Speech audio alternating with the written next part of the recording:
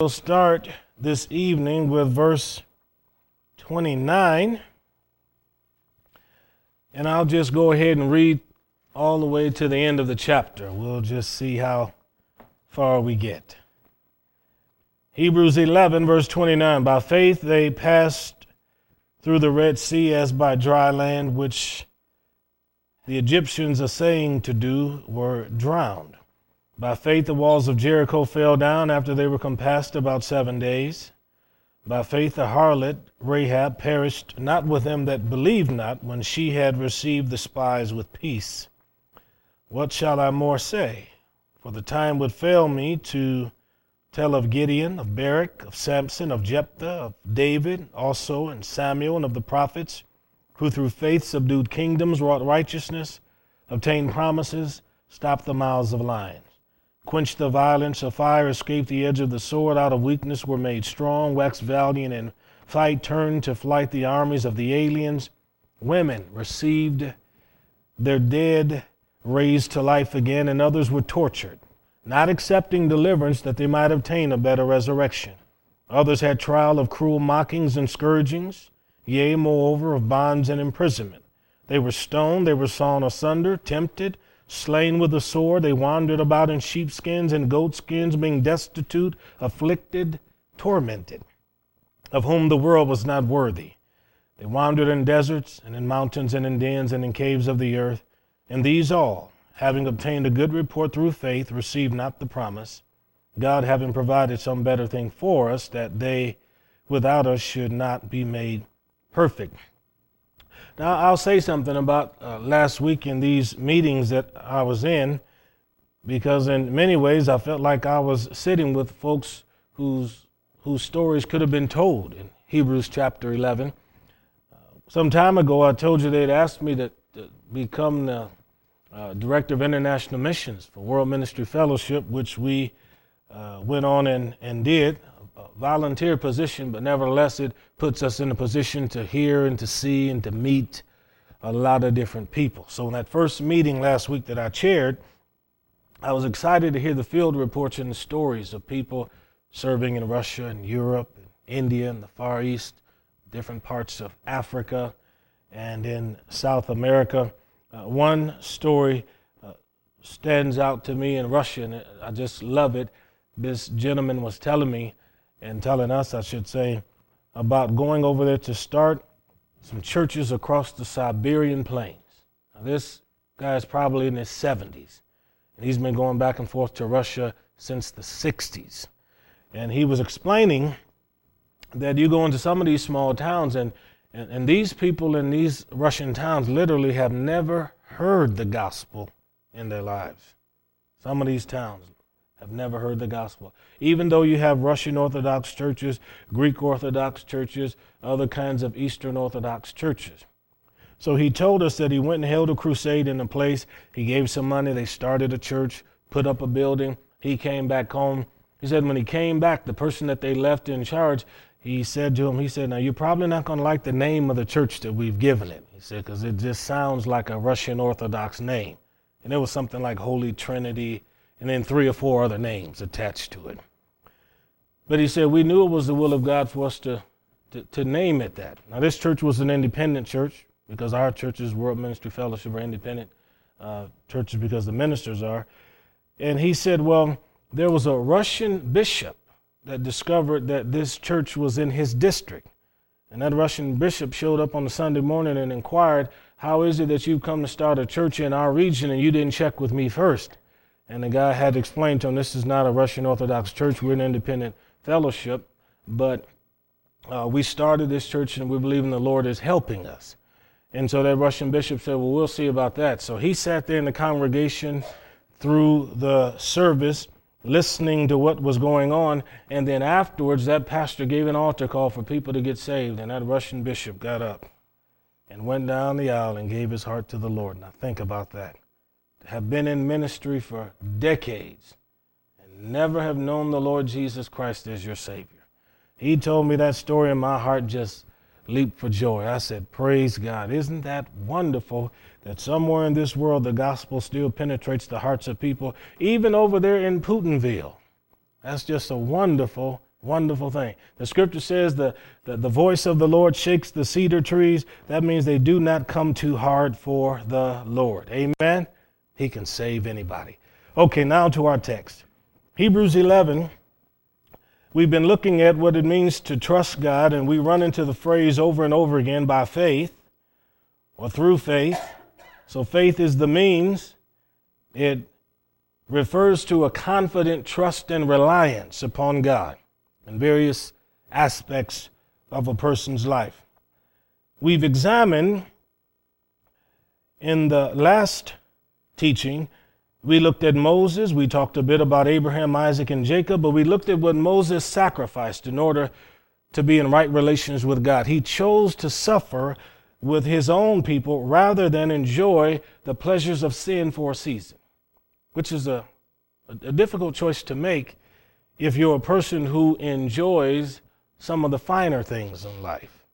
He turned his back on his adoption by Pharaoh's daughter and chose to associate with people who essentially were persecuted and who were despised because they were treated as slaves. There was a Pharaoh that came along that had no respect for Joseph. Now, God used Moses to deliver them out of Egypt, and you can see in verse 29, it says, by faith they passed through the Red Sea. Now, the Red Sea is a large body of water over there in the Middle East, and the faith that caused the waters to part for the children of Israel, that faith was not found in the Egyptians. And the Egyptians tried to do the same thing that the Israelites did, and the waters that became a means of salvation for the children of Israel became a means of destruction for the Egyptians. So you can have a believer and an unbeliever attempt to do the same thing, but you may not necessarily have the same outcome. The Israelites walked across on dry ground, as the scripture says, and east wind blew through there.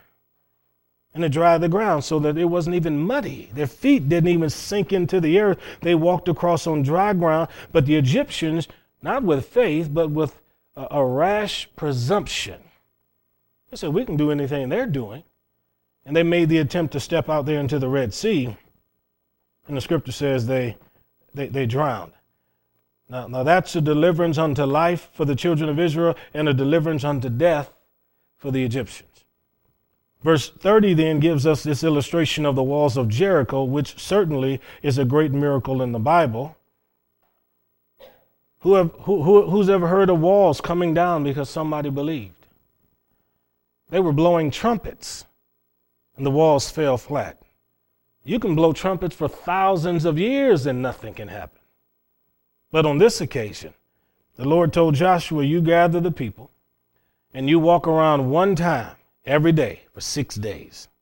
On the seventh day, you go around 6 times, but on the seventh time, you're going to blow the trumpets. Now, every day that you're marching, don't let the children of Israel utter one word. You tell them once they get into formation and they start marching around, I don't want to hear a peep or a mutter out of them. Keep their words and conversation to themselves until I tell them they can talk. And on that seventh day, that seventh time around, the priests blew the trumpets. Joshua said, shout, for the Lord has given you the city. And then the people started screaming and the walls came down. Now that's a miracle that took an entire week to come to pass. So some things don't happen overnight and some things don't happen instantly, but they take some time and they require our ability to get involved with that. But can you imagine being one of the people inside of Jericho and you're one of their generals or one of their leaders and the children of Israel, they're marching around on the outside of the walls and you've got these men that are armed and you've got these priests carrying the ark and maybe these ladies and gentlemen that are coming behind them. And you're up on the wall and you're looking out and you see all these people walk. You say, what in the world is wrong with these crazy people? They're not even saying anything. And why is Amy making faces at us as she's marching out there? See? Nobody's saying anything.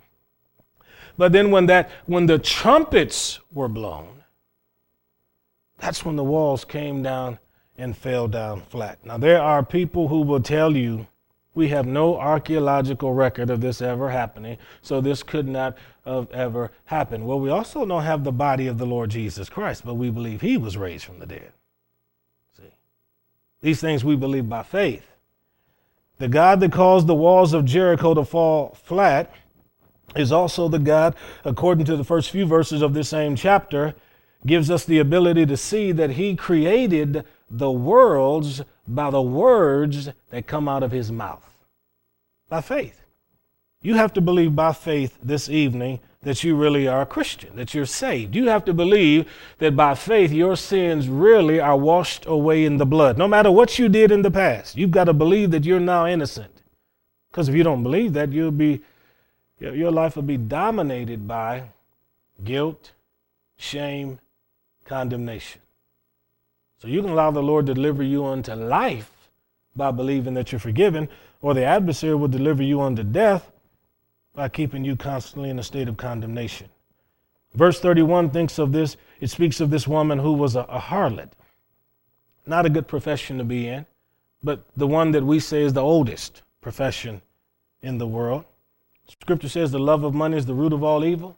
This certainly is associated with the desire for money. But this woman, Rahab, was a good negotiator, because when the spies came into her land and she hid them, she told them, we have heard about how God opened up the Red Sea for you and what you folks did to those two kings, the Amorites. And we don't want that to happen to us. And when we heard that, our hearts melted. We became afraid. And I'm helping you. I just want you to overlook my iniquity and the badness of my sin. And please, when you guys come back and take over this place, because I know you're going to conquer it, because your God is certainly stronger than ours. But when you return, would you please remember me and my family, my brothers, my sisters? Joshua and the men said to her, well, our life for your life. If you don't tell anybody about us being here. But when we come back, you make sure that you hang this scarlet cord outside your window. That's the cord they let them down to escape from the land. So he said, this cord here that we're about to use to get down, we want you to make sure it's out the window, so that when all the soldiers come back to town and we're about to take over, we'll look up and we'll see that scarlet thread. And you make sure that everybody that's related to you is in that house, because if they're in the house, they'll be protected, but everything on the outside is going to be cursed, going to be killed and destroyed. And if anybody of your family runs out of your house, they're going to lose their life. Well, she was like me. She didn't even let them boys get out of the city, and she hung the cord outside the window. I did the same thing. No sense in even drawing it up. Just leave it right there so everybody would know. It says it was left right there in the window. Well, I mean, that's the gospel in a nutshell. To think that salvation could be extended to someone whose lifestyle was so bad that under the old covenant, she could have been stoned, involved with the kind of sin that did not please God, but yet salvation came to her house. She made intercession for her brethren, for her sisters, for her family. And this is why the scripture says, believe upon the Lord Jesus Christ, you and your household, and you shall be saved. It starts with one.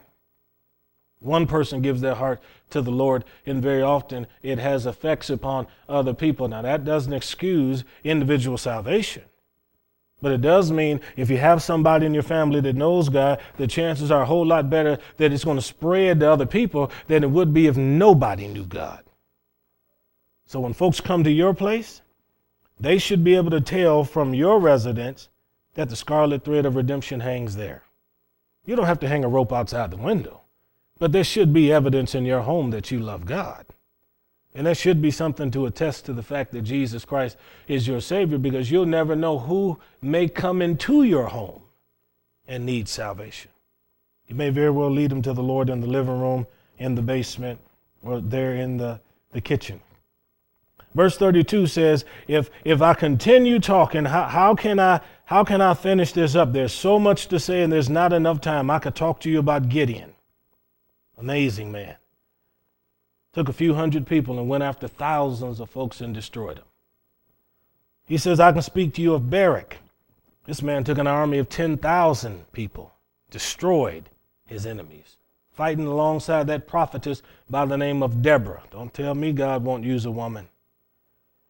This author here is quoting now from the book of Judges. So this tells you, and I take the author to be Paul, this tells you that Paul believed the book of Judges to be scripture, inspired, and something we should believe in.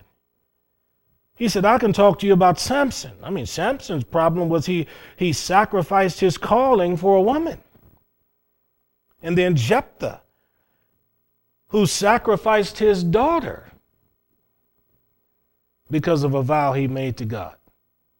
So the scripture says, don't make rash vows.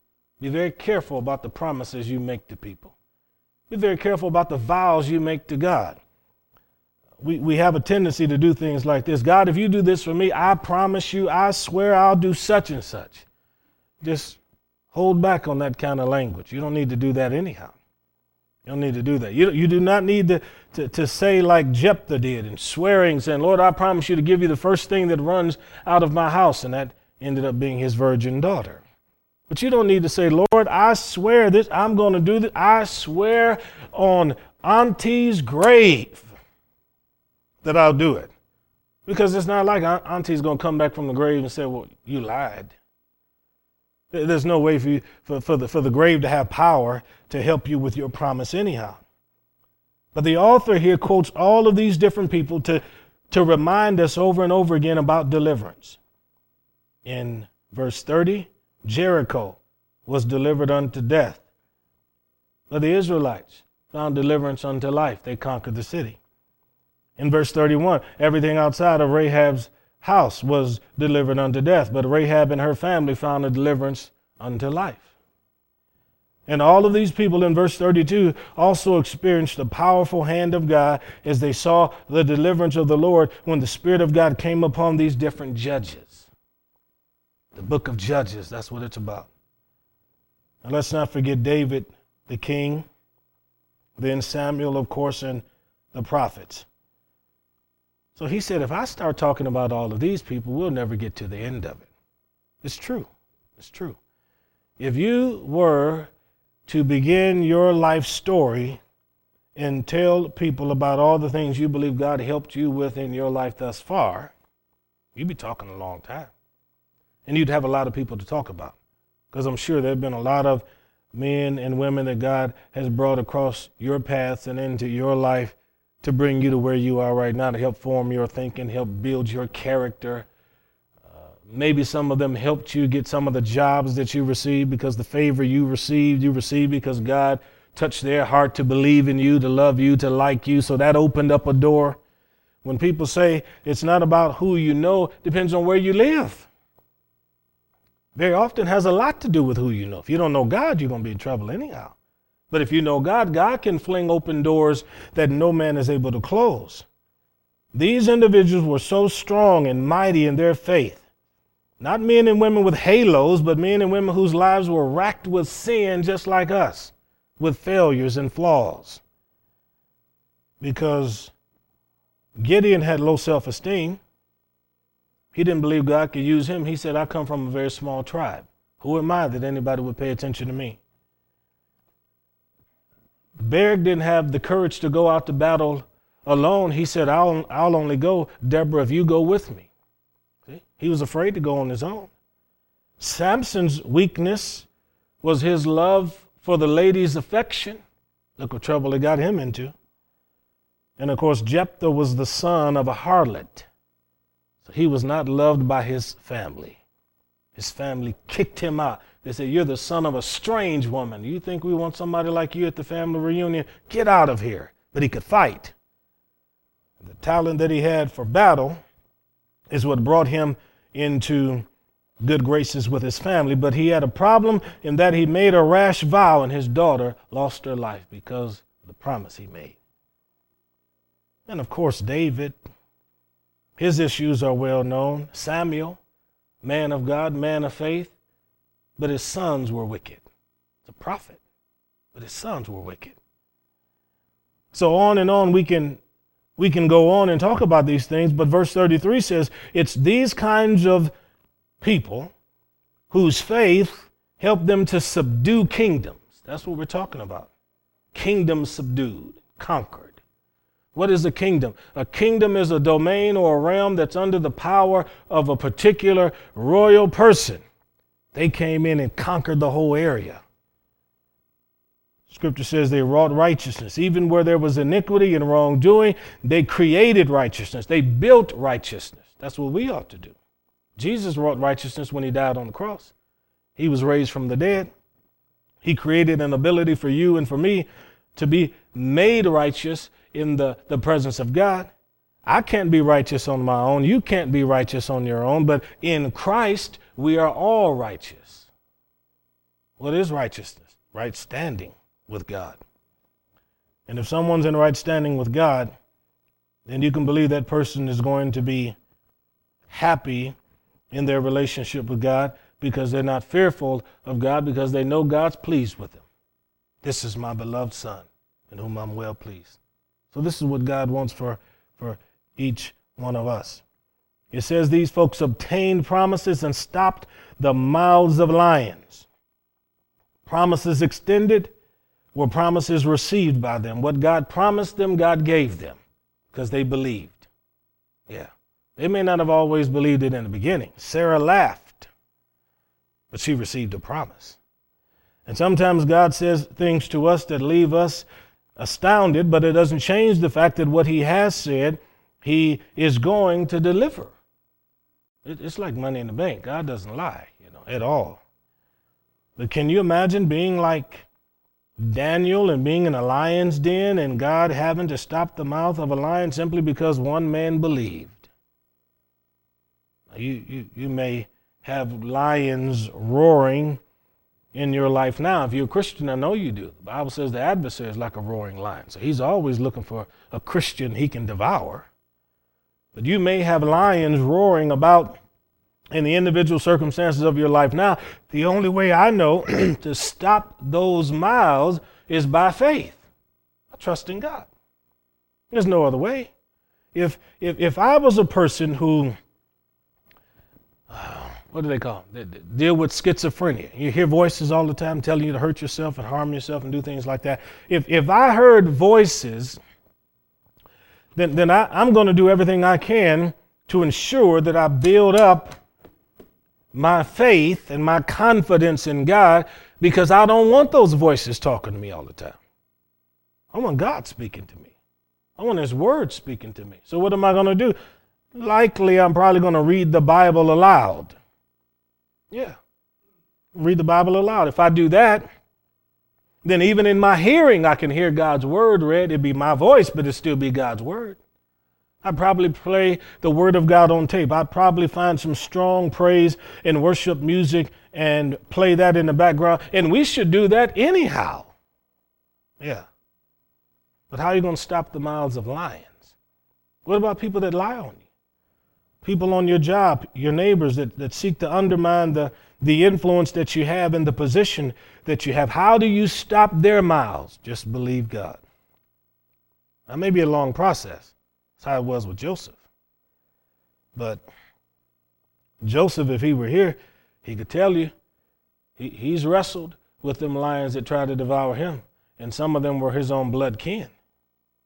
But he survived. Faith gives you the ability to look into the mouth of the lion and realize that even though he's roaring and making all kinds of noises, even if he's attacking you, God's still stronger than him and you're going to live. You will live and not die and declare the works of the Lord. Now that's a scripture. You will live and not die and declare the works of the Lord. So it says they quenched the violence of fire. Imagine that. Escape the edge of the sword. Now the edge in Greek is also the same word where we have mouths. The mouth of the sword, as if the sword is a devouring thing. People go to battle, the sword devours lives. It takes lives. So these people escaped the mouth of the sword. But in the Old Testament, there were a lot of towns and villages that were set on fire. Yeah, physically set on fire. Wasn't it Samson that tied the foxtails together and let them run through the villages and destroy everybody's crops. Oh, they weren't too happy about that. I guarantee you. People weren't too pleased.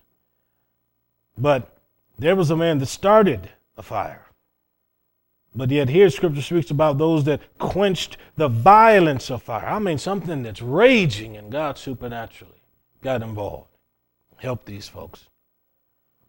Well, when it says out of weakness we're made strong, that Greek word for weakness also is the word that is used for sickness. These folks that were dealing with weakness in their body or weakness in some part of their life were then made strong by faith. They trusted God. Hezekiah was lying on his deathbed. God extended his life. You know, you read these and you say, oh my, these are heroes of the faith. And they are, but they're just like you and they're just like me. Mm-hmm. If I were to come in here with a thick book, and then I said to everybody in here, I want you to give me 5 stories from your life that you believe could not have happened had not the hand of God been involved.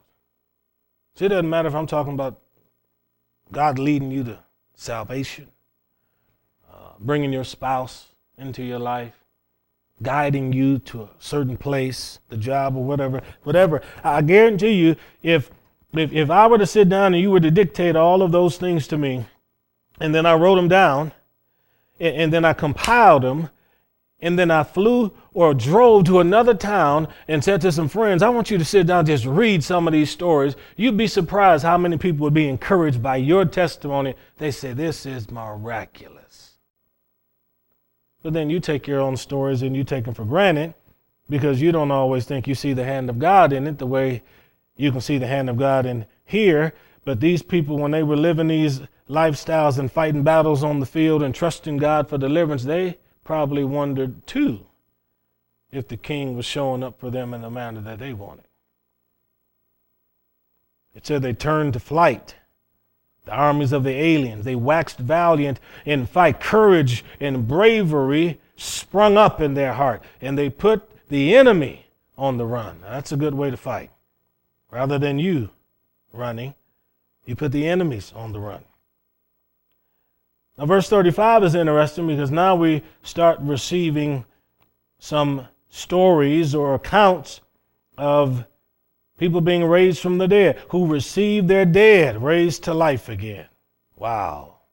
Women received their dead to life again. Did that ever occur in the Old Testament? Remember Elijah and the widow of Zarephath?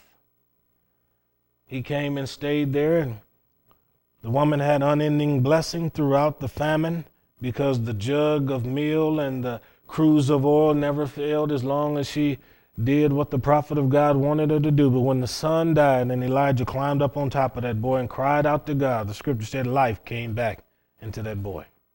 Remember the widow of Nain? The mama was walking with the casket and a crowd to the cemetery, and opposite of them was Jesus and his disciples coming from the other direction, and Jesus stopped and touched that coffin, and the boy came back from the dead. Women received their dead raised to life again. I was sharing with the people last week about one of the times I took some of the youth down to Mexico. And I can't remember exactly where we were at, but I know we were in a church in a garbage area where they bring all the refuse from that area. I'm telling you, it was just, it was terrible. Just piles and piles and mounds of garbage, and the stench was terrible.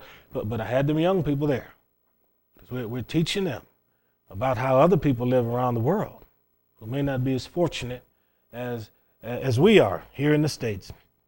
So we get into this church building, and we're standing up there, and I'm in the sanctuary, and I'm getting ready to preach. I say sanctuary. It was made out of brick or stone.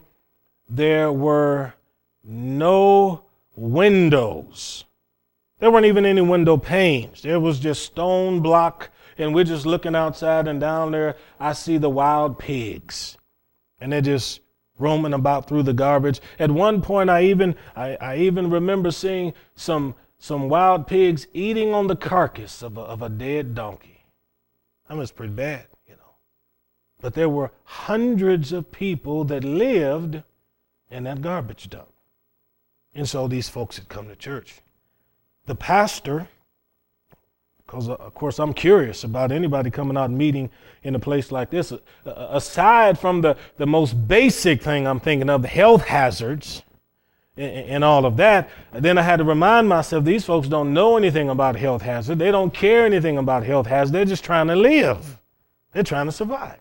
So the pastor told me an amazing story. He said, Brother Darrell, right here in this church right here, we had an amazing miracle that took place some time ago. I said, what happened?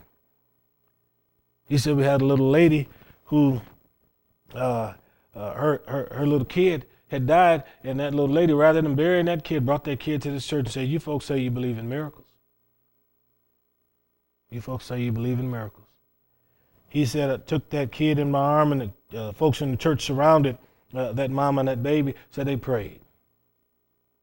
Said the baby was raised to life. Well, my heart just broke because he told me that. I couldn't have said, I think I have faith like that too.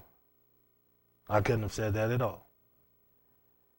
This verse 35 says, women received their dead raised to life again. Others were tortured. So in the first sentence, we have a happy ending. Then in the following sentence, we have an ending that's not so good. You mean to tell me, Pastor, that you can have faith and all these great things are taking place, but yet with the people subduing kingdoms and the mouths of lions being stopped, that you can still possess faith and still find yourself being tortured? Yep. Yeah. Subscribe to Voice of the Martyrs magazine. Yeah. Buy a book, Fox's Book of the Martyrs. Read some of the literature that comes out of the underground church, and you'll find there are a whole lot of people that believe God just like you and me. Some of them believe God more than you and me, and yet their husbands and their wives still go to jail. Bullets still pass through the hearts of little kids. Don't tell me some of those folks in Syria that were Christian didn't love God as they were being crucified. Some of them being set on fire, tortured. Faith doesn't mean God's going to put a shield around you and bad things aren't going to happen to you. There'll be times where, as Peter says, don't be surprised that your faith is undergoing this fiery trial, that the Lord himself will actually lead you into a place of temptation. That's what he did with his son when he took him into the wilderness for 40 days. So I look at our own nation, I look at us as Christians. I've seen the direction that our nation has been going. Just maybe God is giving us a slight reprieve where possibly the angst and the hostility toward Christians might somewhat be halted for a moment, but what in the world are we going to do if one day, just for us to gather in a place like this and talk about God becomes against the law simply because we don't believe what other people believe? Mm-hmm. Others were tortured, not accepting deliverance. I'd rather die than renounce my faith. That's what they said. Yeah. Take my life. Crucify me, burn me, behead me. That's what they're saying. Not accepting deliverance. The opportunity was there. First centuries of the early church, part of what they had to do in the Roman culture was you had to burn incense to Caesar. And they had these places set up in different villages. Christians had to go and take the incense out of the little bowl, toss it on the coals of fire, and let it go up. There were many Christians that said, absolutely not. I never will show any kind of deference or reverence for another God. We have one king. His name is Jesus. Oh my, I've read the stories from the first couple of centuries of the early church, how mamas had their babies ripped out of their hands. And those Roman soldiers and people would take the little baby, hold them by the feet, and just bash their bodies against the rocks and burst their heads. Stories of Christians that were tied up in sacks with snakes, poisonous snakes, and then dropped into the river. Men and women who, rather than renounce their faith, would take a 30-inch step off a cliff rather than renounce what they believe.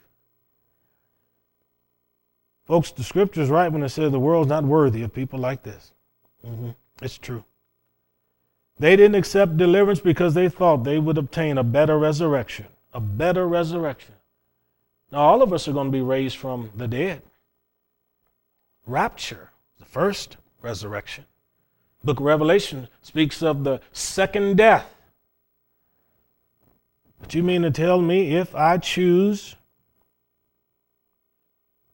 to be tortured and not accept deliverance and renounce my faith, that in that day when the resurrection occurs, I'll receive a better resurrection? The last sentence of verse 35 says it. A better resurrection. I didn't write this. Other people had trial of cruel mockings and scourgings, moreover of bonds and imprisonment. What is the greatest betrayal and mock trial in the history of the world? The trial of Jesus. He's an innocent man that died for no reason at all. And Jesus said, don't be surprised if they treat me like this. They're going to treat you the exact same way. How did Stephen die? He was mocked. They laughed at him and they stoned him to death. Scourgings. People being beat with whips. I'm telling you right now, when we get to heaven, we're going to hear stories that are not recorded in the book. And we're going to hear stories that took place in this world that we haven't known anything about. And we'll probably be praising the Lord that we didn't know about it when it occurred, because it probably would have brought our hearts to a place of grief and shame, knowing that there could be such wickedness in this world. Yeah. You think of people like Idi Amin, Hitler, Stalin, some of the things that they did. I mean, at some point they were somebody's baby. Some mama was happy that they came into this world, but they grew up and became people that were very, very bad. And I can tell you right now, for a man like Hitler to live was for the devil to live. Yeah. The devil found somebody in that man. And Stalin murdered more people than he did. Some of them because of their Christian faith. The stories that continue to come out of the annals of history in Germany, not just of your Dietrich Bonhoeffers, but other Christians that stood up for their faith and yet died at the firing squad, were hung because they loved God. These folks never had a true trial. Some of them certainly were beaten before they died. But then the last sentence of verse 36 says, some of them in bonds and imprisonment. Paul was guilty of putting people in jail. He was on his way to put people in prison when he was arrested by the presence of God on that road to Damascus. Look how many people are in jail today. I don't know if it's true, but I've heard over and over again there are more Christians in jail in China than there are people in America. I don't know if it's true. That's what I've heard. But I do know one thing. They passed a law in China just this past fall that said that underground churches were unlawful, that you are not allowed to have any kind of assembly of more than 7 or 8 people, and they're not allowed to serve or worship any deity. Think about that. In a nation with more than 1 billion people, they'll put you in jail if you love God. Scripture here says bonds and imprisonment. Mr. Bunyan could have got out of prison a long time ago if he would, during that time he was, in the English Reformation, he could have got out of jail if he simply would have just announced that backslidden priest was holy and acceptable to God. Mr. Bunyan wouldn't do it. They said, don't you want out of that jail? He said, why should I want out of this jail? He said, any place where God is and I am is a kingdom now for me, even if it's a jail cell. Yeah. Faith. Faith didn't deliver him from the jail, but faith is what kept him while he was in bonds and imprisonment. That's what faith is. It says these folks were stoned, sawn asunder. According to church history, Isaiah was sawn asunder. The prophet Isaiah. We know that folks were stoned. We have the story of Stephen. We don't know how many other occasions this may have occurred. But stonings still take place around the world today, not only against Christians, but sometimes in other people's religions. In the Islamic faith, it still takes place, sometimes against their own. We've all seen, I would assume, the Passion of the Christ. I'll give you another movie that is about another religion. And you know, I don't usually do commercials for any movies anyhow, but I tell you this, if you ever can get your hands on that movie called The Stoning of Sariah, about a little girl who was raised in the mountains of Pakistan, Afghanistan, Iran. Became a young lady, got married. Just because her husband wanted to marry somebody else, he lied on his wife and said she committed adultery. And then it documents in that movie with different characters acting it out, good popular characters acting out the story of how they brought this woman to the center of town and stoned her to death. I mean, the scene of her losing her life is every bit as gripping as Christ when he was being scourged in the Passion. Folks, I'm telling you, we live in a world where people's hearts are so cold and so wicked, they'll do the most devious things, and Jesus says they'll do them and believe they're helping God. That's what's amazing. They believe they're helping God. Tempted, slain with the sword. We read earlier in verse 34 about those who escaped the mouth of the sword, escaped the edge of the sword, but yet now we hear about these folks that had faith and yet they still died by the sword. Sometimes this thing works out well. Sometimes it doesn't. Yeah. Sometimes a mighty, miraculous deliverance takes place and we shout over the testimony of how great God is, but sometimes the testimony is a little bit different, but we still ought to shout because the believer went to heaven. Yeah. Spend time in the presence of the Lord, now, eternally in the presence of God. Wandering about in sheepskins, goatskin. Why would people be out here wandering in animal skins? Well, it might have been part of their custom, their culture. Might have been because they were hiding and on the run. Wife and I went into the underground cave cities in Cappadocia in Turkey one time. Folks, thousands of people lived in those underground cities. All of the hallways in that little thing were built for people who had to be 4 feet 6 inches. Because somebody like me, had back problems just walking through there. But what amazed me, though, is you'll be standing and looking at a big, huge mountain, and you have no idea that inside that mountain there'd be thousands of people. Until you walk to one of those places where the guides take you, they roll back a rock. You step inside, and you just start walking for miles. Down into the earth. Down into the earth. And they'll have a little area, once you get into a room that the ceiling might be about 8 feet tall, and it would accommodate maybe about, we'd say 10 to 15 different people. And then you walk through another hallway, go to another area, there'll be another group of people. Those early laborers were wise enough to build air shafts down into them so that once the Christians got inside and closed that door with that rock from the inside, if you were on the outside, there was no way on this earth you could even get to them. If you tried, it would take you months to chisel through all of that rock. And nobody could find the air shafts. But thousands of Christians lived in these underground cities. Destitute, afflicted, tormented, having very little. Oh my. Scripture says the world's not worthy of people like that. I believe it. I believe it. Some of the stories I heard in the missions meeting the other day, I just shook my head. I said, oh my God, how can we live in a world where there's this kind of wickedness? But Father, how could you allow me to sit in the room with people that love you so much, that they'd sacrifice so much to help all of these people? Yeah. I've given so little for the cause of Christ, when so many have given so much for these things. They wandered in deserts, mountains, dens, caves of the earth. I just told you about that. But all of these folks, having obtained a good report through faith, didn't receive the promise. He's talking about all these people that lived under that old covenant. So many of them that had died.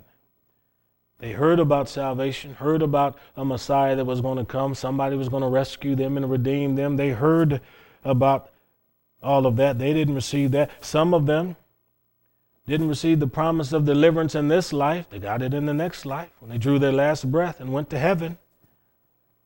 But God hadn't provided something better for us. They, apart from us, could not be made perfect. It's because of what we do, what we endure, that makes Isaiah and Daniel and Moses' story so much better. All of us in here could include our stories somehow in Hebrews chapter 11, even if you don't think you're worthy of having your testimony in there. I know everybody in here fairly well. I know some of your stories. I know some of your hardships, some of the things you've had to endure. Quite familiar with some of the pains you've gone through, even shed a few tears with some of you. I do know this, that when it comes to people who believe and trust God, we don't measure a man or woman's faith by how many times they're delivered or how many times they're tortured. We simply measure a man or woman's faith by how they live their life for God, in good times and in bad, in peaceful times and in war.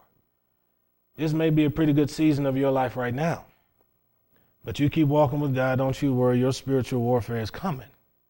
You may feel like you're fighting the devil on every side. You've got lions in every corner. Just seems like they're jumping out, screaming at you and they're growling at you. But just keep marching with God. I can promise you there's a season of peace that's coming.